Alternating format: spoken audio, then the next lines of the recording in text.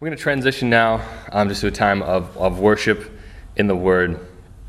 And as we transition, as you get your Bibles, get settled, we're going to be in 2 Corinthians 1, verses 3 through 7. Title of my message, Sharing Suffering, Sharing Comfort. And while we're transitioning, I'd like to take you back, way back, 20 years back.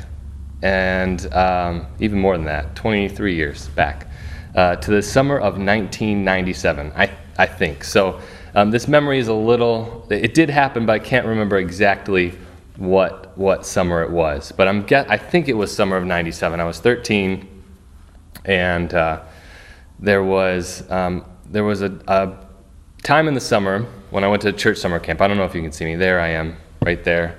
Yeah, let's zoom in a little bit on that sweet baby face there. If you could pull the hat away, you would see a nice bowl cut too, parted down the middle, that I think you would all enjoy as well. But anyways, back in the summer of 97, I was at church camp, and I don't know if you've been to church camp before, you might have done a lot of team building activities. And this summer in particular, I remember we did a lot of team building activities. We did everything you see here, and then we also had a couple where we had to all get on a platform together. There was a ton of us, and or get a bucket full of water to the ground, only using our feet, while we were all kind of seated in a circle. Just a lot of those things, and they were hard, and they were frustrating. I don't know if you've ever done these team building things, but sometimes if it's hot and you're tired from staying up late the night before, you can get frustrated, and it is brutal sometimes. Well, it was this particular summer, or around here, this summer, that I went to church camp, but then a few weeks later, I went to Boy Scout camp. And at Boy Scout camp, little did the leaders of Boy Scout camp know that I had just done all of these team building activities at church camp. And so they tried to put us through the ringer again, or put me through the ringer again. And yet we had kind of figured out strategies and stuff that worked for us. And so I was able to share those strategies with my team so that we could get done quicker. It would ease the frustration, and we were able to get to the snack shack a little bit sooner. So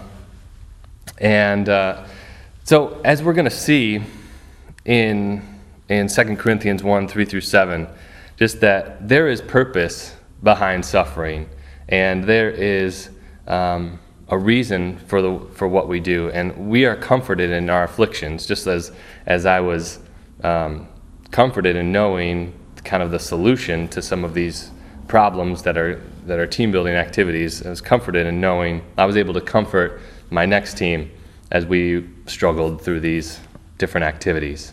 So if you would, turn in your Bibles or phones to 2 Corinthians 1, 3 through 7 as we read together. It says, "Blessed be the God and Father of our Lord Jesus Christ, the Father of mercies and God of all comfort, who comforts us in all our affliction, so that we may be able to comfort those who are in any affliction, with the comfort with which we ourselves are comforted by God. For as we share abundantly in Christ's sufferings, so through Christ we share abundantly in comfort too. If we are afflicted, it is for your comfort and salvation. And if we are comforted, it is for your comfort, which you experience when you patiently endure the same sufferings that we suffer. Our hope for you is unshaken, for we know that as you share in our sufferings, you will also share in our comfort." So, the title of my message is Sharing Sufferings, Sharing Comfort. And I think as we read that, there were, you might have noticed just the amount of times that Paul talks about sufferings and he talks about comfort. And they're all in the context of sharing suffering and sharing comfort. And so my first point is just that sharing sufferings, that Paul expects that we share in sufferings. And with that expectation, if we look at verses 5 and if we look at verse 5, it says, "For as we share abundantly in Christ's sufferings, so through Christ we share abundantly in comfort too." Now, I know this is a little cliche, but if we look at Paul's wording, and I think the Holy Spirit inspired Paul to write this, and so not a single word is misplaced. And so when Paul says, "For as we share abundantly in Christ's sufferings," it's not an if statement, it's not a perhaps when statement, it's an as we share abundantly in Christ's sufferings. So I think that's important to remember, and I think it's a call for us to realize that these promises of suffering are not conditional, that they are going to happen. But we'll see later that there is comfort too. So Paul was an expert in suffering, and so we can see just that in verse 5, right? Our sufferings and afflictions connect us to our Savior. So this is the main thrust of sharing sufferings, is that we see in verse 5, as we share abundantly in Christ's sufferings, so through Christ we share abundantly in comfort too. That our sufferings and afflictions, as Paul mentions in this section, connect us to Christ. They connect us to our Savior. Paul was an expert in suffering, and if anyone had anything to say about how our sufferings display God's power and display the power of the gospel in our lives, it would be Paul, because as he creates a list in 2 Corinthians 11:23 through 28, and if you turn there, you can read with me some of the sufferings that Paul lists. Right, starting with 11:23b, he says, just starting in 23, excuse me. "Are they servants of Christ? I am a better one. I am talking like a madman, with far greater labors, far more imprisonments, with countless beatings, and often near death. 5 times I received at the hand of the Jews 40 lashes less one. 3 times I was beaten with rods. Once I was stoned. 3 times I was shipwrecked. A night and a day I was adrift at sea, on frequent journeys, in danger from rivers, danger from robbers, danger from my own people, danger from Gentiles, danger in the city, danger in the wilderness, danger at sea, danger from false brothers, in toil and hardship, through many a sleepless night, in hunger and thirst, often without food, in cold and exposure, and apart from other things, there is the daily pressure on me of my anxiety for all the churches." So Paul is well acquainted with suffering, and if he's going to talk to us about suffering for the name of Christ, I think we should pay attention. And so as he was well acquainted with suffering, he also points us to one of the reasons behind our suffering, is that we share in the sufferings of our Savior. And so he draws that connection between the sufferings for the name of Christ and the sufferings of Jesus. And Jesus, as our ultimate example, as our substitute, was well acquainted with suffering. As it says in Isaiah 53:4, it says, "He was despised and rejected by men, a man of sorrows and acquainted with grief. And as one from whom men hide their faces, he was despised, and we esteemed him not." So, Christ's sufferings, and as Isaiah 53 continues to talk about, right, he carried our griefs, he has borne our griefs and carried our sorrows.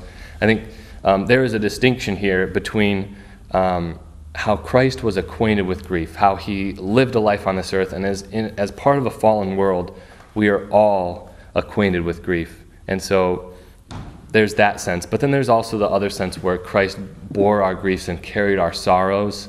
And I think that's a separate instance that we're talking about. When we talk about sharing with the sufferings of Jesus, we're not talking about sharing in that propitiatory work that Christ accomplished on the cross, as Isaiah 53 goes on to talk about. But we are talking about sharing with the sufferings of Jesus as part of this fallen world, as part of the consequences of sin.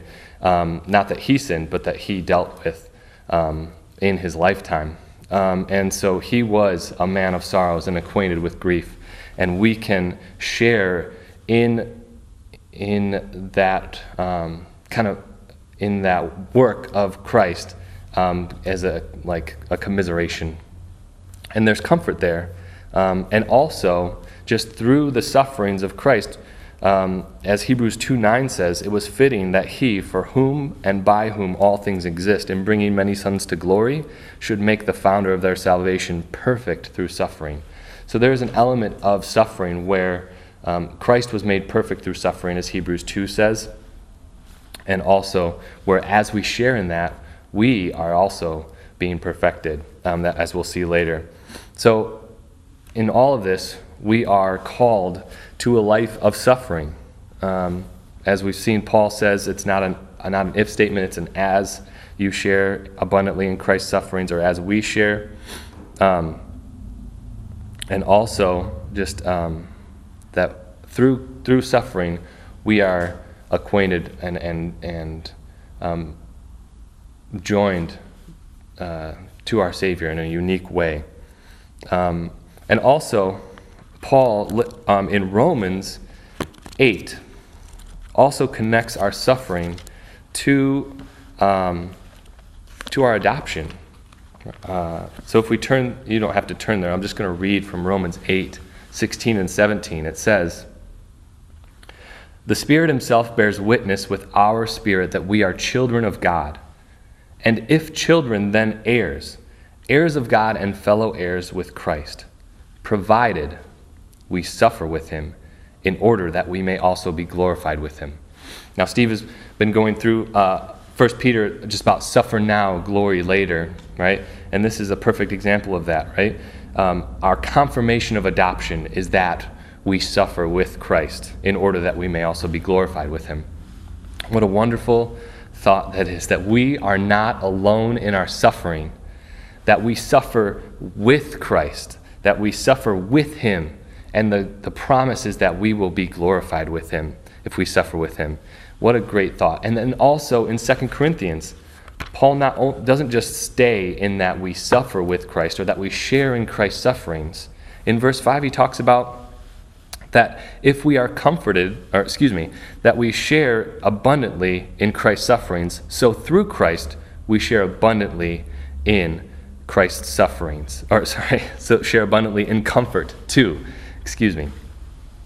And so just there is a consolation that comes from knowing that we share in Christ's sufferings, but there's also more. There's a promised comfort, and that leads me to my next point, is that there's sharing of comfort. There's sharing comfort. And the point is that our connection to Christ comforts us and allows us to comfort others, as we see in verse 4 and verse 6. Now, before we move on, I think there is a benefit in talking about this definition of comfort, right? Our connection to Christ comforts us and allows us to comfort others. And if you look up in the definition, or in the dictionary, the definition of comfort, it talks about the easing or alleviation of a person's feelings of grief or distress. And I think that's a good definition of this kind of comfort. But I think there's also a layer here, because Paul is talking about in this passage. Paul is talking about as we patiently endure the same sufferings. So there's not an alleviation of grief or distress, or even maybe of the feelings of grief or distress. And so as we look at the passage, we'll see that according to the ESV Study Bible, the definition for this kind of comfort is the overall disposition that comes from resting in God's sovereign and loving rule as manifested in Christ's lordship. So it's not only the alleviation of grief or distress, but there is a disposition, there is a state of being that comes from resting in God's sovereign and loving rule as manifested in Christ's lordship. And so that's the kind of comfort we're talking about. And that is the promise that Paul lays out in verse 5 and 6. It says, "For as we share abundantly in Christ's sufferings, so through Christ we share abundantly in comfort too. If we are afflicted, it is for your comfort and salvation. And if we are comforted, it is for your comfort which you experience when you patiently endure the same sufferings that we suffer." So our union in Christ affords us more than just salvation, right? We are united with Christ in his sufferings, and we suffer with him, but we are also comforted abundantly as well. In John 14:16 and 17, Christ is speaking of asking the Father to send the Holy Spirit, right? "And I ask the Father, and he will give you another helper to be with you forever, even the Spirit of truth, whom the world cannot receive, because it neither sees him nor knows him. You know him, for he dwells with you and will be in you." Now, some other translations translate that word helper as counselor, advocate, and some even comforter. And so when we think about this promise of comfort, is a promise of the Holy Spirit. And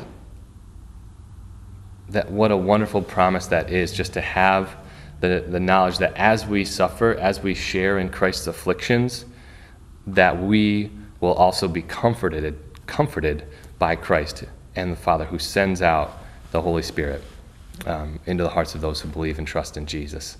And that is where our comfort comes from. That is a supernatural comfort. And so that's our connection to Christ, and how our union with Christ and the Holy Spirit, through the Holy Spirit, comforts us. But also, as we see in verses 4 and verses 6, or verses 4 and 6, that comfort allows us to comfort others. So it's not only an inward comfort, but it's an outward comfort. And before we move into that, I just something that's surprising to me in this passage is in verse 6. It says, "If we are afflicted, it is for your comfort and salvation. And if we are comforted, it is for your comfort which you experience when you patiently endure the same sufferings that we suffer." Now that if we are afflicted, it is for your comfort and salvation was really surprising to me. And just looking at that again, I think there's two things that are going on there. One, Paul's saying that if we are comforted, if we are afflicted, it is for the work of salvation in our lives. It is the process of sanctification in our lives, as laid out as he talks about in 2 Thessalonians 1:11. He says, "To this end we always pray for you, that our God may make you worthy of his calling, and may fulfill every resolve for good and every work of faith by his power." So God is working in our affliction for our good and for to be worthy of the call, that we are saved, justified by grace through faith, and yet there is a process in which God allows affliction and in our lives, that we in turn may grow in godliness and holiness. And then the second thing that I think is happening, as it says, if we are afflicted, is for your comfort and salvation. Right? I think as we comfort others, our affliction creates opportunities for us to share the gospel with others. And Paul really demonstrates this in 2 Corinthians. Later in 2 Corinthians, like 2 Corinthians 3, where he talks about, and that's another part of the sanctification, he talks about we're being transformed into the same image of Christ from one degree of glory to another. For this comes from the Lord, who is the Spirit. And so he's talking about this transformation in us that's started in salvation and it just carries on as we are transformed in one degree of glory to another. And he's talking about that light that's in us that shines out of the darkness later in chapter 4, in verse 6, chapter 4, verse 6, right? For God who said, "Let light shine out of the darkness," has shone in our hearts to give the light of the knowledge of the glory of God in the face of Jesus Christ. So this light is shining out of us, whether that's through affliction or trial or prosperity. That is our disposition that we are to have, is that the light shines out of us.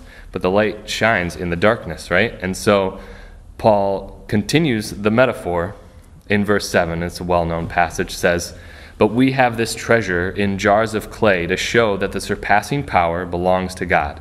This treasure is the light the light of the knowledge of the glory of God in the face of Jesus Christ.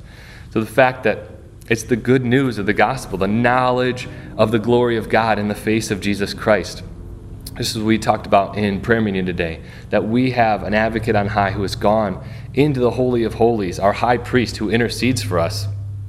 The good news that we can stand before a holy God without fear of judgment, without fear of being welcomed in, adopted as sons and daughters. And that is wonderful news, that Christ came, lived the life that we should have lived, died the death that we deserved, and is now seated at the right hand, died and was resurrected, and is now seated at the right hand of God, interceding for us. That good news that we carry around is inside of us, in jars of clay, us frail humans, to show that the surpassing power belongs to God and not to us, right? So he's going to explain how we show that power. It says, "We are afflicted in every way, but not crushed, perplexed, but not driven to despair, persecuted, but not forsaken, struck down, but not destroyed, always carrying in the body the death of Jesus, so that the life of Jesus may also be manifested in our bodies." And that leads me to my last point, is that our ultimate comfort. We come to Jesus in our brokenness and sin and plead for his mercy as he opens our eyes to the glories of the gospel. And there is comfort in our ultimate affliction. There is ultimate comfort in our ultimate affliction. And not only that, there is salvation. We are rescued from our ultimate affliction by Christ. And that is a wonderful thought. Even as we think about that relief from our ultimate affliction, we can rest in that. We can find comfort in that. So that is our ultimate comfort. Our ultimate comfort is that Christ rescues us from our ultimate affliction. Jesus says in Matthew 11:28 through 30, "Come to me, all who labor and are heavy laden, and I will give you rest. Take my yoke upon you and learn from me, for I am gentle and lowly in heart, and you will find rest for your souls. For my yoke is easy and my burden is light." Now these words of Jesus are talking about how we are burdened, you could say afflicted with sin. And if we come to him and cast our burdens on him, then we can find ultimate comfort. We can find salvation from our ultimate affliction. I want to take you back to that summer when I was at the two camps. Now, 2 years before that summer, I had given my life to Christ. I publicly declared my faith and trust in Jesus, and yet there was a lot in my life that didn't match up with the way I was living, or there was a lot in my life that didn't match up with what I had professed. And so that summer, I rededicated my life to Christ. Now, however your theology of that works out, that's just how that's what I was raised in. So there was a time in that summer camp where I was just broken. Excuse me. And then about 3 years later, about 3 years later, I rededicated my life to Christ again. And yet, about senior year in high school, summer after my senior year of high school, these words really were opened up to me. And I saw how what I said I believed and the way I lived didn't match up, and how I was trying to carry the burden of a double life, of someone who says they're a Christian and yet lives a different way. How that burden had weighed me down and really caused a crisis in my life, where when I read these words and saw that if I was laboring and I was heavy laden, I could find rest. And I was living under the affliction of my own sinfulness. And yet God, in His grace and in His mercy, opened this passage to me and showed me that I needed to cast all of my burdens on Him in order for my ultimate affliction to be lifted, in order to be rescued from my ultimate affliction. And so that is it's a wonderful thought that we can be comforted in our ultimate affliction. And not only that, but we are comforted in our ultimate affliction so that we can comfort others with that same good news. As it says in verse 4, 2 Corinthians verse 4, 1 verse 4, it says, "The God of all comfort, who comforts us in our affliction, so that we may be able to comfort those who are in any affliction, with the comfort with which we ourselves are comforted by God." So if we are comforted in our ultimate affliction, if you have experienced the comfort of being set free from your ultimate affliction, then you have the ability to share that with others. We are comforted so that we can share that comfort with others, as Paul says in verse 4.